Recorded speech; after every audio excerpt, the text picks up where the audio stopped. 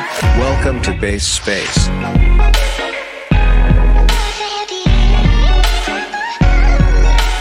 a crypto podcast. Base Space. Yeah. We definitely want to dive deep into Truflation, but I just want to welcome everyone that's tuned into the Base Space real quick. For everyone that doesn't know, this is a crypto podcast hosted by myself, Crypto Mewtwo, Chase Coins, and Super High that creates opportunities for growth, networking, and education in the crypto industry. And I'd love to welcome our guest, Stefan Rust, founder and CEO of Truflation. Welcome to the show, Stefan.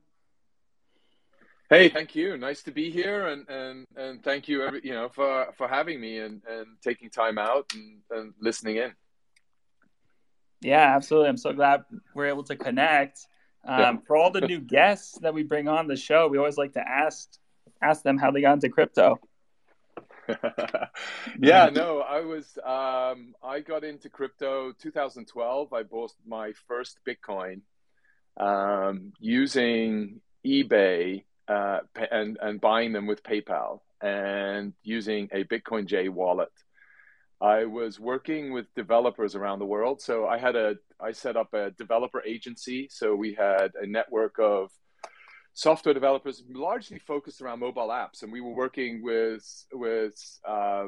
Google, with Intel, with Qualcomm, Sony, all the big tech companies, Juniper Networks. And we were building and maintaining their developer relationships and then being a prime contractor for some, and then subcontracting some of the work to these developers while at the same time organizing hackathons around the world. And we were doing about 30 a year in any given city on the planet. And so throughout that, one of the developers in Latin America asked me to pay them in Bitcoin. Would I consider paying them in Bitcoin? And so 2012, got into it, bought some, didn't think much about it until maybe 6 months later. Then all of a sudden I realized the price had gone from $5. I think it jumped up to about $200. I was like, wow, this is amazing. I got to do more about this.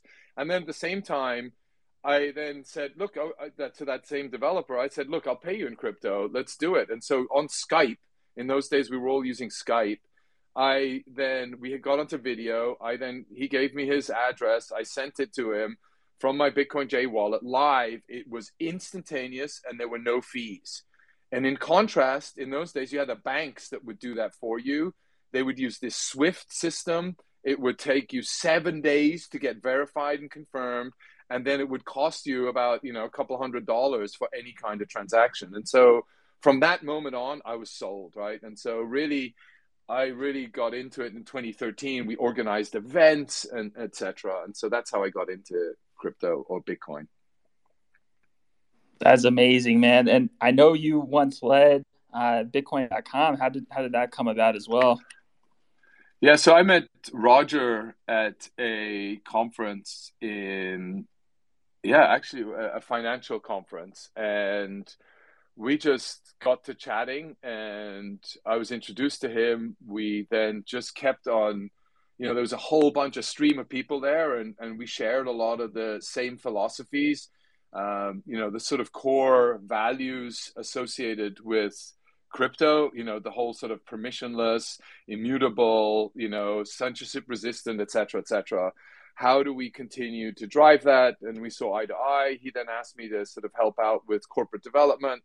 And I said, yeah, he's got, ultimately a lot of his fingers are in a lot of different pies and he's engaged in a lot of different activities as well as growing the Bitcoin Cash community. And so what I loved about Bitcoin Cash at the time was or still do, is the pre-consensus model that they deploy, which allows for zero conf transaction, which means instantaneous transfer of funds by mitigating double spend at the same time. And so beautiful, interaction for a retail payments, peer-to-peer payment experience.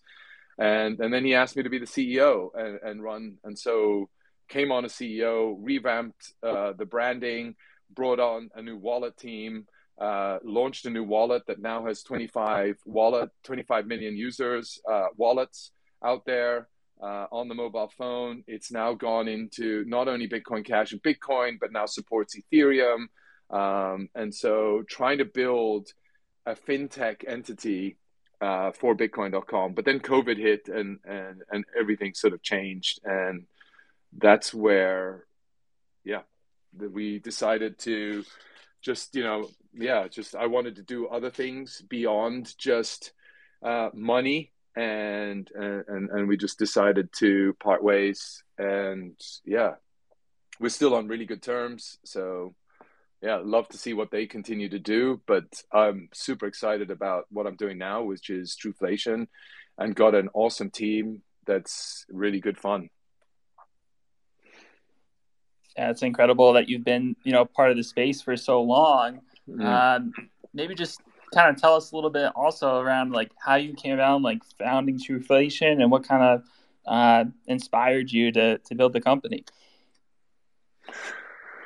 Yeah, when COVID hit, I mean, I just felt that we've always felt that there is something not quite right between how, the separation of state and money, right? So we had the separation of state and religion, and that resulted in a huge, growth phase throughout the world, and information being spread out and made available to everybody. And as a result, how do we do the same with state and money? And that was sort of bringing crypto around. Then I saw that with smart contracts and ultimately, how can we separate governance from state as well, or minimize the amount of governance that is going through centralized entities and decentralize those. And then I'd been struggling to sort of find where the right entry point was. Started off with sort of some of the climate stuff and looked at that area, carbon credits, got really excited about the ability to tokenize carbon credits and put that in, consumers' hands and investors' hands that wanted to then allocate funds towards protecting humanity on the planet and the environment that we live in. So we don't need to walk around with masks and hazmat suits, but we can actually walk around in jeans and t-shirts and look at each other's faces. But I actually then realized that the governments were just printing so much money and saying, "Oh, it's transitory," right? And it's like, come on, this can't go about. The only reason we do not have inflation on this planet is because of technology. Technology has allowed us to bring down the cost of most of what we do in life to offset the rising prices for maybe gas, rent, and foods. And so looking at that in more detail, I said, wow, and looking at the sort of crypto landscape, in crypto land, everybody's talking about inflation. It's such a hot topic, but nobody was tackling it. And so we thought, ooh, why don't we do something in that area? How do we take it on? And so, that's sort of how it came about. We can do this. And we then found out that inflation data is run by the BLS. It's built on 1920s infrastructure. So a century ago, right? So the infrastructure and the concept was built out in an age where it was all still paper-based. It was still, they didn't have the internet. They didn't have real time. So how do we take a developer approach to building out something for this century, right, or the future, and that's sort of how it came about. And working with the team, we found some data scientists to help us break down inflation. It turns out a lot of people have been working internally on trying to replicate or do inflation data, particularly in the financial services industry. But they've just kept it to themselves, right? So kept it very proprietary on their own for their own calculations of the bond market. What is inflation? How's it going to impact yield curves? How's it going to impact the gold reserves that are sitting or used to sit at a lot of the treasuries in governments, etc. So yeah, we just felt, okay, how do we open source it? How do we provide more insights? How do we create a transparency associated with it? And how do we put it under a DAO structure and tokenize it? And that's sort of where we got it to today. Our key was to get it out, get something out fast, which we launched in December 1. We launched Truflation. And then and now we're optimizing it. We've got a dashboard coming up. I think in the imminent future, we're revamping the website. We're now trying to identify new data sources, more data sources for the appropriate buckets, and now finding consumers of the feeds that we're going to be providing now that it's on Chainlink. That's awesome. I think it's extremely noble cause to, provide like an open source data feed for inflation that anyone can tap into and that any dApp can really utilize. I realize you've only been live, for a few months, but throughout this process of building Truflation, what has kind of been like the most important lesson that you've learned so far? Yeah, I mean, the most, I think, good question, really. I've never really had time to reflect on what it was. But in summary, going back and looking, I think getting something out quickly and tweaking it was really valuable. I think it's really, and then having the community come back to you and provide input in how you can optimize it, how you can improve it, where to find customers, what other data sources, that has been really helpful. And I think you can also find, one thing is, I don't know, I mean, if you give yourself 30 days to launch something, I think Elon Musk says it. If you give yourself 30 days to clean your room, you'll take 30 days. If you give yourself 3 hours, you'll clean your room in 3 hours. And I think we took the 3-hour philosophy. How do we get it out there? How do we get feedback? And then how do we find areas to structure it a bit better and optimize it? And I think we're now at the point where, how do we put in quality control issues? How do we, exactly. So now how are we optimizing our data sets? How do we get better data sets? How do we get more data sets? How do we get to better, consensus models for truth, right?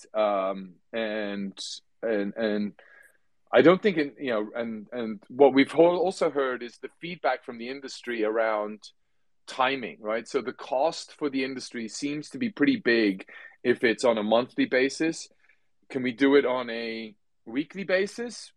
Yeah, we could do, but I think the industry would find that far better and appreciates that more than on a monthly basis. Could we do it on a daily basis? They would appreciate that equally as much. On a minute by minute basis or real time, the industry is not ready yet for that. And I don't think inflation data or prices change that much on a minute by minute basis. So that feedback was also super valuable from the industry. And Stefan, I'm just curious, and I'm sure some people are curious as well in the audience. Why is bringing this real market inflation rate on chain a big deal for DeFi smart contracts? Yeah, to trust it. I mean, simple trust, right? I think, like I said, the inflation data is managed by the Bureau of Labor and Statistics, the BLS. It's built on 1920s processes and models. Ultimately, the data set itself, I mean, it's pretty mature. You can't really criticize it because it's gone through so many iterations and you've had so many brainiacs work on it and tweak it and optimize it that I think it's pretty mature. But ultimately, we don't know because of, one, it's census built. So that means that they go out, they have a poll of users, they poll those users or that data set that pulls it in together, and then they extrapolate from the polling that they've done. How does it impact the whole nation, right? Number one. So that's a bit of an older model. How can we improve on that? But the actual calculation itself, you could argue, is pretty accurate. We just felt that we can use, rather than polling, we can actually go real time and aggregate real time data, right? So for real estate, for example, do you need to go and poll, a number of institutions that are renting it out and shopping malls and finding out what the price is? Or can you go to Zillow, Redfin, Realtor.com, Airbnb, and all these, and aggregate from an API perspective that data, and then have a number of sources of data, cross-verify them, and say, boom, this is what it is, right? And this is what the latest purchase was. And I don't need to wait a month and another 10 days to be able to calculate what inflation was 10 days and a month ago. And that was sort of where we decided to go and why we decided to change it.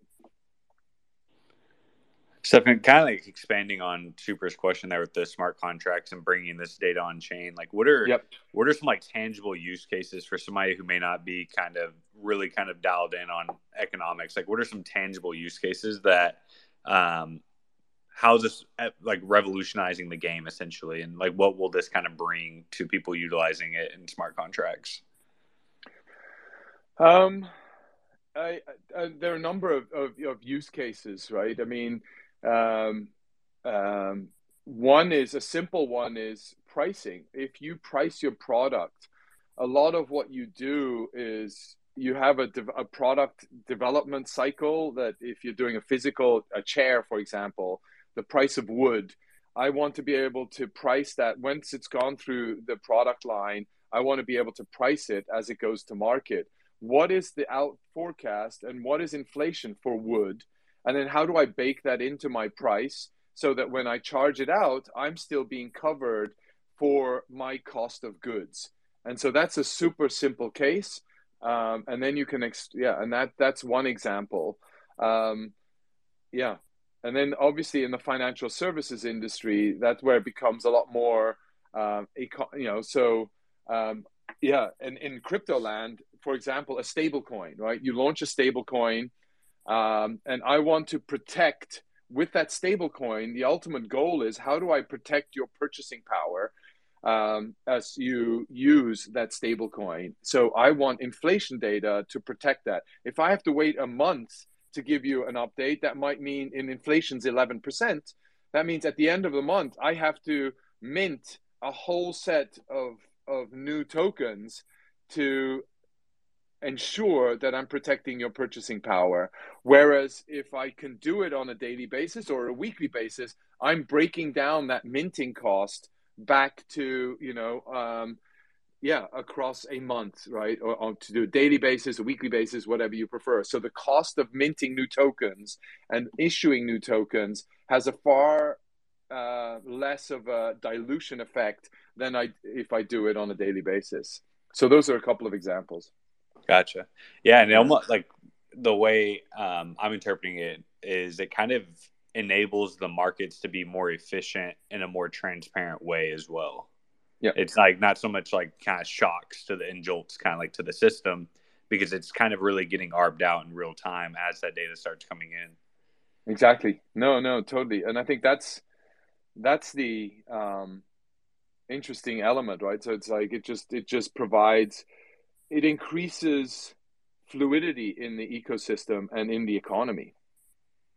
And if we have more liquidity in the economy, then that means more trade happens, money flows faster, more people are doing trades, right? And so that is sort of one of the reasons we wanted behind it. And ultimately trust. How can we make sure that, we can trust and have full transparency into the calculation itself? What are the sources of data? How do we communicate the data elements? How do we provide a dashboard? So other than at the moment, if you go to our site, you have to read the white paper and troll through everything. But in a couple of weeks' time, you'll have a dashboard where you can actually see all the elements and you'll be able to play around with them and see what the impact is. And then ultimately you can just pull it off but with a Git request off the Chainlink repo. Yeah, you kind of hinted towards this earlier, where I think you had touched on the framework of how they measure inflation, and it's really kind of dated. But I was curious, could you expand on the methodologies that you guys use at Truflation, and specifically, do you kind of expand on how has the measuring of CPI changed over the decades officially? Yeah, it's changed quite a bit. I think in 1970 there was a big change in the calculation, and that was around when the gold reserve, when it was the need for having a gold reserve to back your currency was taken away. That changed the calculation of inflation. Then I think in the 80s there was a financial crisis, and that also had an impact. And if you would actually rebase inflation, so the 7% that was announced last Wednesday, and you would rebase that based on the model that they used back in the 70s, we would be having a far high, I don't know the number anymore, but we did the calculation in December when they announced inflation data, but that would, it would be up in the teens, so the high teens percentage, so much greater than the 7% that we have now. And they've then they've changed the model from it actually being the cost of goods to the cost of a lifestyle. And that in summarizes the real change. Yeah, exactly. Right. So it's like, so it's no longer your steak is $100. That same steak is now $110 or something. It's now, now we have Beyond Meat. So you can use that steak. You don't need to have, the lifestyle is you like steaks, you like meat, but now we have Beyond Meat. You can eat Beyond Meat because that's a replacement, and that's going to be at a cheaper cost than meat. So actually it's not inflationary. So we can take that out or replace that with lifestyle. And there was certain replacements, I think. So, I mean, it was around, I can't remember what it was around, but it was around chicken. There was something, you can replace that with chicken now or something like that. So it was like, but you still get your proteins, right? So that was sort of the argument. And I think in essence, it sort of came down, how can we protect your lifestyle? And that's what inflation is about, calculating versus the cost of the individual good itself. Gotcha. Yeah. That's, wow. This is needed. Absolutely. Yeah. And kind of like building off that, and you had talked about, the trust factor for you guys. Where actually are you sourcing the data? So all sorts of, we're getting it from multiple different sources. We've partnered with key institutions that have actually aggregated that data. So, we're sourcing some of the, let's say, real estate data, not only from some of the sources I've mentioned already, but also working with like Penn State University that actually have calculated and made visible a lot of information associated with real estate. The other thing is in the CPI, real estate is not included because they feel that is an asset versus a cost. But ultimately, if you're renting, which most people coming into the workplace today start off with renting, and rent does reflect a bigger portion of your monthly outgoings versus rent and food, right? And then education, and then sort of lifestyle. Those are the sort of the big cost items. And so rent, we felt, was an important element to embed in there. And so we've included rent in there as an example. And we source it from multiple different sources. We go to the NASDAQ to get some of the futures and commodities prices. We go to, some of the pricing indexes from Yahoo. We're going to big grocery store data aggregators, pulling it from them. And how do we evolve that? How do we get more insights into sort of the transportation market, right? Gas prices, energy, commodities, and stuff like that. That's where we go for that. Medical care is another thing that's super important and pretty costly. How do we incorporate that? Education, just things like that. So we've created these buckets, and then we're just going down. At the moment, we're using a lot of the same sources that the CPI do use, but we're looking to drive towards replacing that and having 80% of the data sources be from independent alternative providers. Gotcha. And kind of going back, I'm just thinking about it because you made a really good point about how technology really is deflationary. And I'm thinking about this old model that we're still using, at least the BLS is using. How do you think we incorporate the deflationary rate when it comes to kind of allocating, if you will, towards technology and how that's affecting inflation? I know that's probably an extremely difficult question, but is that something you've kind of thought about, is how to balance out that matrix and incorporating that into the equation? Yeah, I mean, we've thought about it and we have debates on that. And I think that the problem you have with that is everybody's got an opinion associated with how you balance that, right? And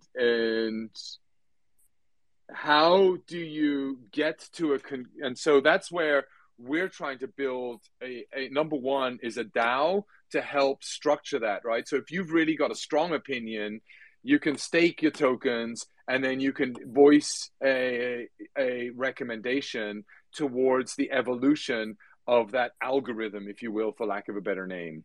But everybody's got an opinion. If you get 100 people in a room, and they're all highly educated economists, so it's like, how do we, number one, take into account all those opinions, yet on the same token, how do we convert that and put that into simple layman's terms based on what I'm experiencing on the ground, when I go to the gas station, right? And I'm seeing, how do I correlate the two, right? And that's where I think we want to spend a lot of our time and our efforts in finding that balance. And we haven't found it yet. I mean, it's an experimentation, and we want to work with the community to really help us get down that path and identify how to make that work. Yeah. So just the example I was thinking of, just obviously this would be, I would say, at least probably a decade from here in this theory, but the software is eating the world, right? Yep. And with the rise of adoption of AR and VR, we've talked about it on the show before about how your TV could no longer be a physical item, and it could be software code that is integrated into your AR glasses. So you could just have a TV that's actually really just software. So there's no longer that physical good that needs to be kind of transported around or whatever. And taking that above, as more and more people spend time in the metaverse with the VR, you may not need to buy as many real world clothing items because you actually spend the majority of your time at home, and you'd rather spend that on an NFT apparel item. And so I'm thinking about, okay, what does that look like, and what is the effect on measuring inflation? Yeah, super valid question. And, just to your point, I've been testing out a lot of, the metaverse and the screens. I mean, there's this app Immersed inside VR where I can have as many different monitors as I want, and I can actually have my keyboard communicating with that. And so it's like, man, it's like heaven. What we haven't actually, we've taken into account metaverse. We've looked at how we can bring an experience into metaverse, and ultimately we see that as a long-term future. Where and how, we haven't really thought through that. But I think, to your point, one thing I'm super excited about is, if I look at each of the chains that are out there and I look at the tokens on there, and you're saying, let's say you have you stake your token anywhere and you're earning 20% APY or 100% APY. How, and the APY is in that specific token itself. How do we provide you an inflation adjusted APY? And the inflation is to that blockchain itself. And to me, I'd love to get to a point where we're helping with Truflation inside crypto land to the respective crypto chains, right? And how do we do that? I think that's the sort of next challenge that I'd really love to spend some cycles on as well. Yeah, that's actually a really interesting point, especially with the recent DeFi 2.0 emergence, and you saw Ohm and Time, you see these kind of insane APYs, and you're kind of thinking, oh, like I'm making all this money, but there is kind of it's a double-edged sword, because there's also the supply is inflating as well. So having that kind of honest metric to kind of really give you a clear signal, I could see that being extremely valuable. And I think that's actually a really good segue to my next question I was going to ask you is, and you had kind of touched on this already with your partnership with Chainlink, but what does that partnership look like? And could you kind of touch on the process that you guys went through to become a data provider? Yeah. So how did that process start? I think, we were introduced, to Chainlink pretty early on in the process, and one of our biz dev teams had a really close relationship with Chainlink, introduced us. We got the conversation going, and I think we hit it off right away. I mean, it was like we had the same philosophy, we shared the same vision, and they were looking for something in this space anyway, as was. And at the same time, you also had the sort of inflation dashboard competition that was out there that Chainlink is also helping sponsor, and so the timing was really good, and obviously the source of truth in crypto land are these oracles. So how do we get onto these oracles? And we'd obviously always been looking at the multiple oracles out there. Chainlink, obviously the biggest one, having 80% or 90% market share. So Link seemed the right partner. So what does it take to get on there? They pointed us in the right direction. We set up a node. So we're now a node operator. We set up an adapter first. Oh no, you can get onto the market where we can actually have an immediate GET request. So we don't need to plug in an adapter. So nobody needs to plug in the adapter. And so that went just on, and we were just getting more and more into Chainlink and seeing all the opportunities that they have. And then ultimately getting to a point where we're now really considering to be, or we are going down the path of becoming a DAWN, right? A data oracle network on Chainlink. What does that look like? What are the structures for that? And they've been super accommodating. I mean, the documentation's really good.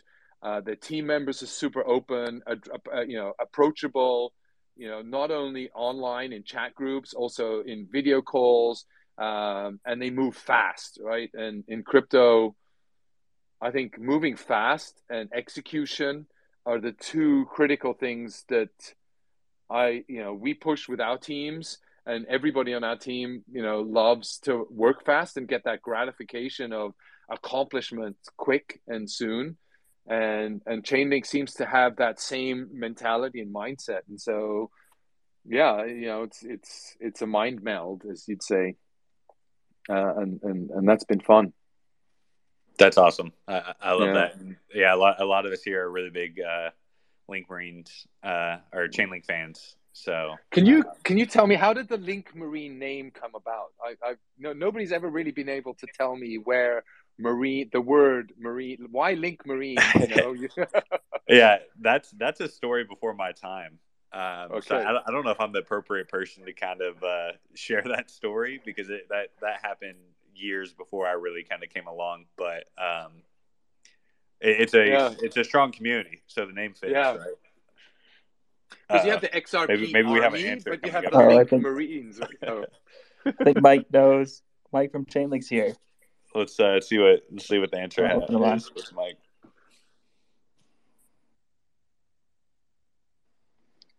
What's up, Mike? What's up, guys? Yeah. Hey, Stefan.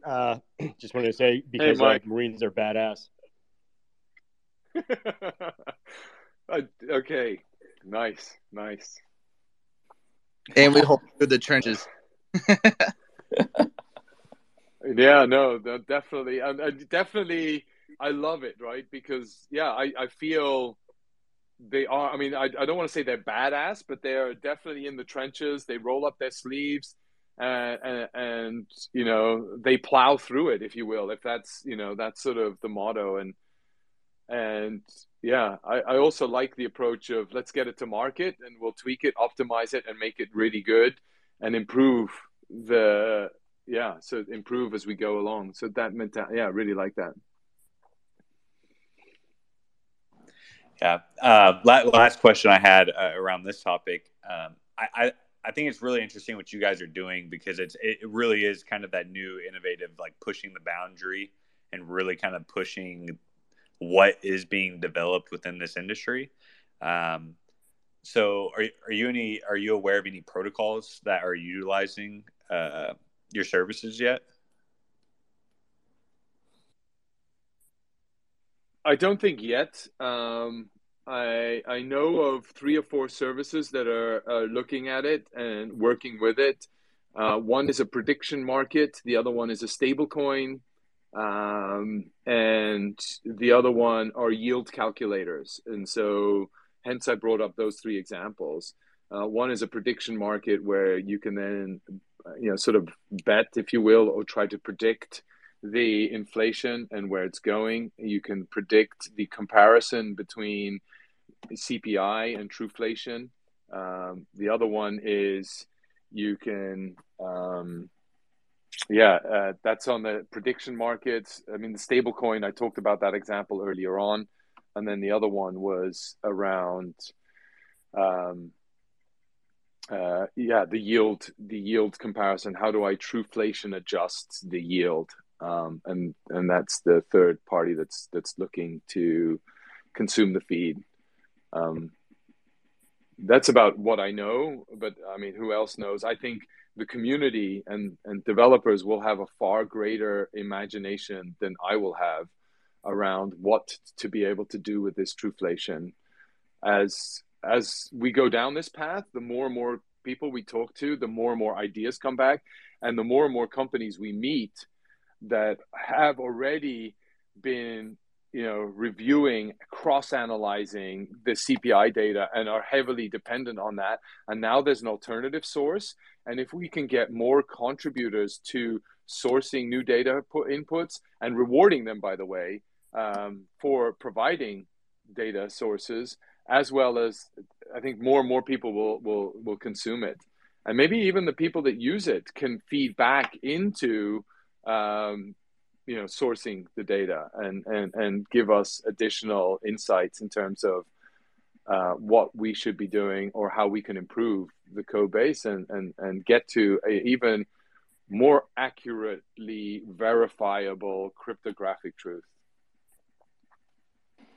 100%. I look forward to seeing the integrations and who winds up using Truflation. Yeah. Stefan, I know you had also mentioned the token and the launch of a DAO. Could you kind of touch on what the token will be used for and how it will be distributed to the holders? Yeah, so I mean, we got a token, we call it proof of contribution. And so that's sort of our token model, where a data requester will pay in the Oracle tokens. So ultimately, they'll pay in links, for example. That will then go to the Truflation Oracle, which then has a portion of that go directly to the data contributor. And we will then have a certain proportion of that converted into true tokens, and that other proportion will be rewarded to the data provider or contributor in true tokens. That's sort of the model that we have. All of that process will be governed by a DAO, and the DAO's responsibility will obviously be what monitoring the treasury, the weighting in the Oracle itself, identifying how we distribute the rewards to the participants, and then any dispute resolution, for example, that would also be covered by the DAO itself. That's awesome. Are you guys going to have like a council or anything like that as part of the DAO, or is it just going to be like, hey, you hold X amount of tokens, this is how many votes you have?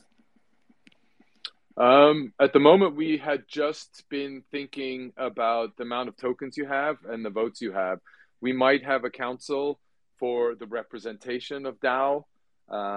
We have thought of that, but at the beginning, we haven't sort of got to implementation yet. And hence, we're talking to a number of data DAOs. So we've got a call with DClimate, which is a data DAO, also working very closely with Chainlink. So Chainlink has facilitated that introduction.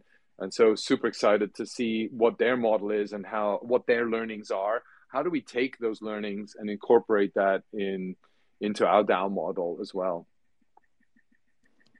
Yeah, that's pretty smart. I love that. Yeah. I guess kind of looking into 2022 as well, like what can members of the audience like look forward to seeing you guys launch throughout the year? What should they be looking forward to? So we've got a big marketing campaign coming out. So where we want to be working with Chainlink and doing hackathons, how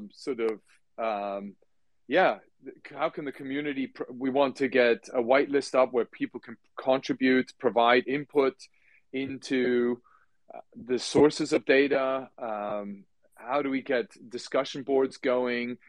So we've already got a Telegram group up and running. We've got a Reddit channel. We've got a Twitter channel, but Twitter maybe not the best platform for more detailed conversations around proposals on improving, number one, the algorithm itself or the weighting, improving data sources or identifying new data sources.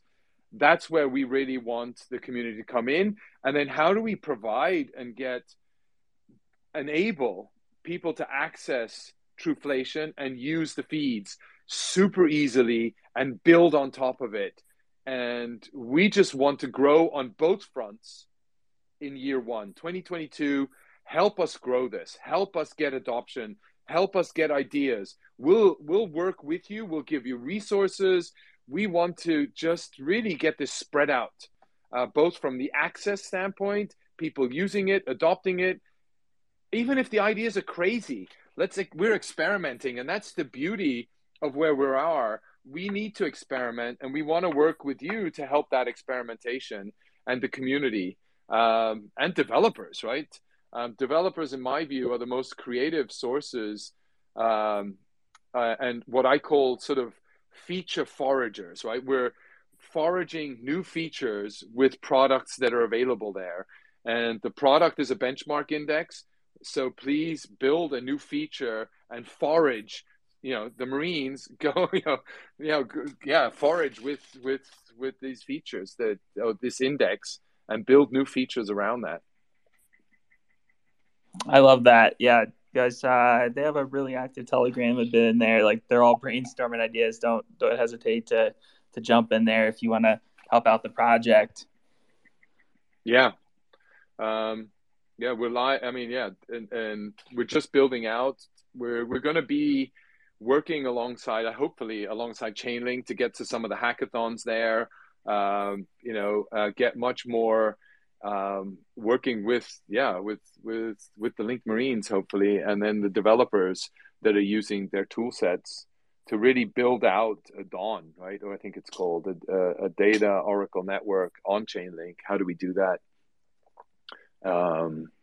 And looking for advice on what we need to improve, how we optimize and get better going down this path. I mean, it's still an experimentation, and this year we just want to really experiment and see how and where this could go, what gets traction, and what the community is asking for from the DAO, and ultimately, what can we do to support the DAO to get there faster? Yeah, that's awesome. I mean, yeah, I love how crypto is so community focused, and I love the approach that you guys are taking to that. The beauty of that's to me the beauty of crypto, right? We have communities. We have we've adjusted. So in the old world, you used to have shareholder meetings once a year where people would gather in a room and talk about, AGMs, right? And everybody flocks in for these AGMs. They get a free sandwich and a free glass of water or coffee or something, and then they go in for their shareholder meetings, right? Why do I still need that today? And I don't need to go through 15 intermediaries to find out what my shareholder is saying. In fact, today the shareholder has no representation anymore in what a company does, other than possibly voting for the auditor, distribution of dividends, and that's about it, right? And there, it's also, shareholders 9 times out of 10 is some big hedge fund, and they don't want to vote because there might be a conflict of interest and some possible liability. So they then identify a proxy to act on their behalf and vote at shareholder meetings on their behalf. So the shareholder has no relationship other than a financial to the actual business itself. And that business then has a conflicting interest because they, on the one hand, want to look for customers first, or is it shareholder first, right? And so that's a big divergence that's happened in the legacy world. In crypto land, we're super digital. We have sentiments, that we can read very quickly in our Telegram channels, on our Reddit posts, in your Twitter feeds, right? And so based on that, we can then very quickly identify, people are talking, they want us to go down this path. Okay, let's do that then. Let's go down that path. And if they do that, there's an immediate reward for having gone down that path in the form of, thumbs up, maybe price go up, but that's less important. It's more in transactions. The utility value of the product we're building has gone up, and the community is using that utility service more, and ultimately that results in a bigger contribution and a greater economic value to crypto land. 100%. I also think it gives projects and companies more resources to tap into, since the community is more connected to the actual business. Exactly. Yep. And yeah, it's more fun too. We're all about fun. You get direct interaction. You have, you're chatting with the people. I mean, it can be brutal at times, but overall, it's all the more rewarding. Yeah, that's really great to hear. I had a question around like the future of Truflation. Do you envision this rolling out to like all fiat currencies in the future?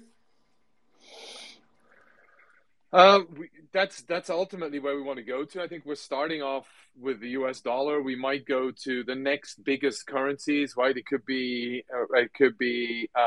euro, renminbi, maybe the Japanese yen, and then going across the next set. Or we could go to maybe the smaller economies, right? One thing that Balaji mentioned was that if you look at the countries around the world, what's the percentage of countries that have a population less than 10 million people? And I think it's something like 60% of the world's nations, or at least the states out there, the nation states, have less as a population less than 10 million.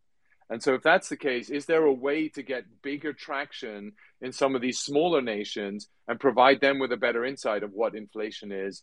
And I think we're still exploring that. But we started with the US dollar first, and we'll go to other currencies after for sure. The other thing that you ask yourself is not only on a state, nationwide level, but how about if you bring it down to microstates? So we just look at inflation in Colorado. We just look at inflation in Miami itself, or things like that. Is that another way to look at it, right? And then at some point, you can look at it on a global level. You aggregate all of that. What's it globally? Yeah. No, that honestly, that would be super cool, and definitely something that I could see you guys implementing in the future once you get all the data streams set up and have a strong foundation. Yeah, it's prioritized. I mean, yeah, in a way, you don't have infinite resources, and then ultimately, you also need to aggregate the resources together. But the more decentralized we are, and as we work through that decentralization, how do we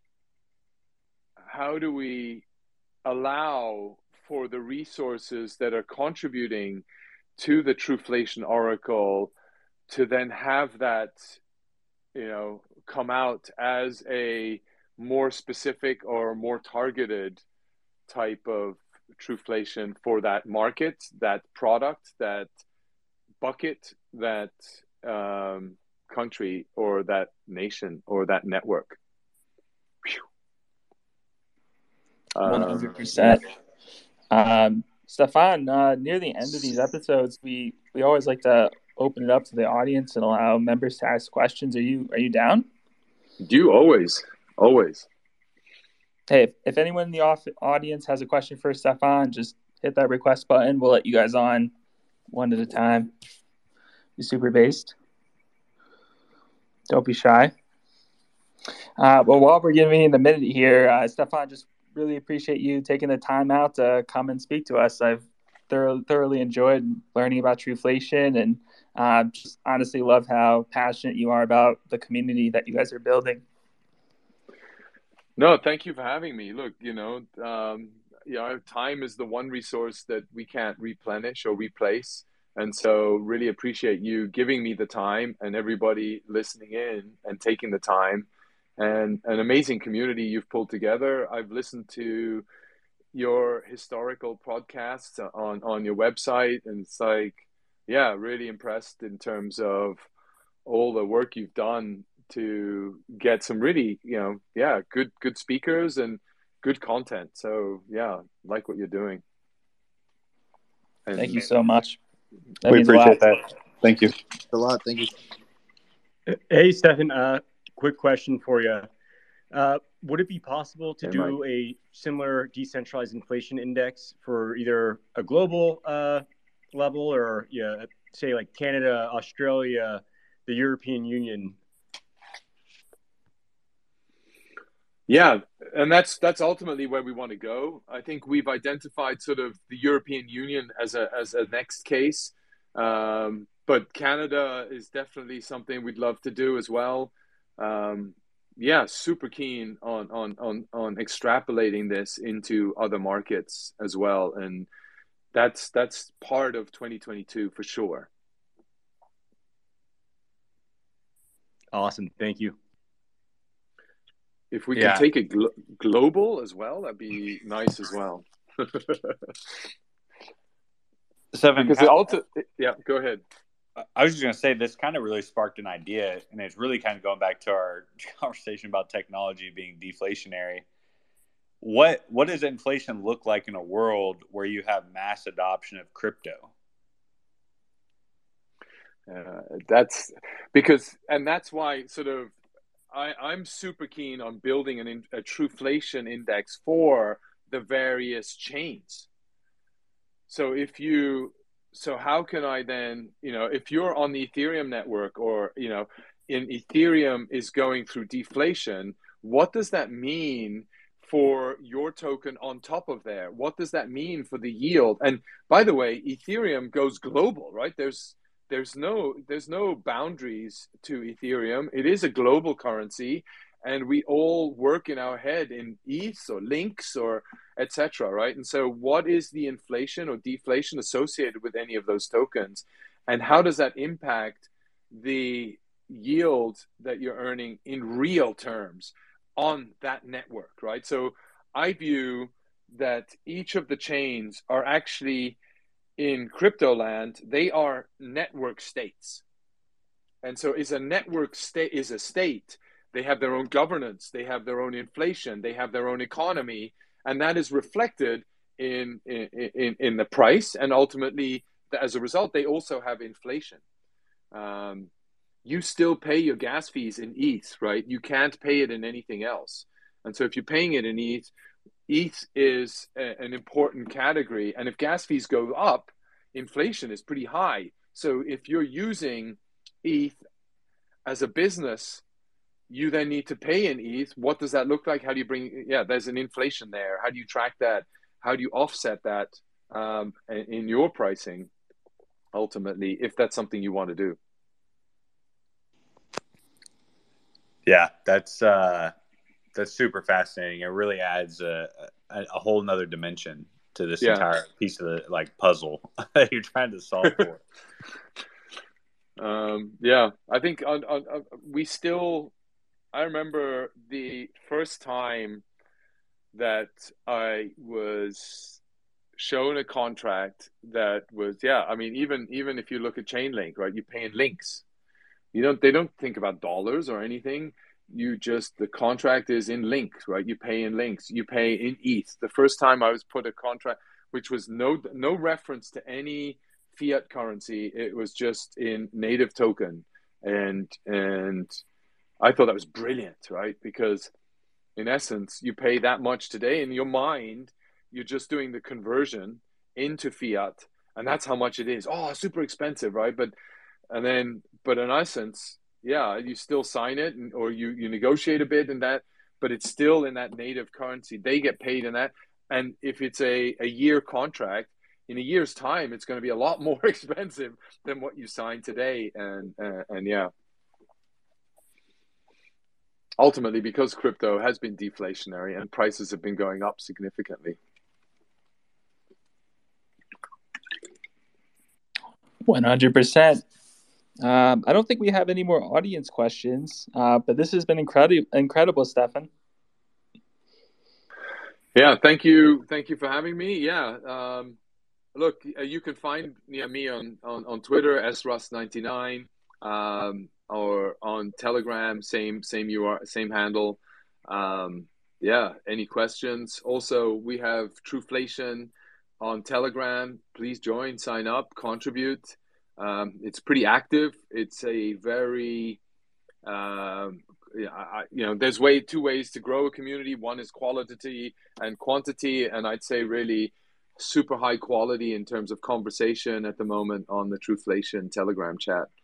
And stay tuned. We'll be announcing a lot more, and I think there's an announcement coming out tomorrow, and we'll be sharing that up there as well. Amazing. I'll let everyone go, man. This has been super based. Thank you. Thank you, Stefan. Stay strong during the rest of your quarantine.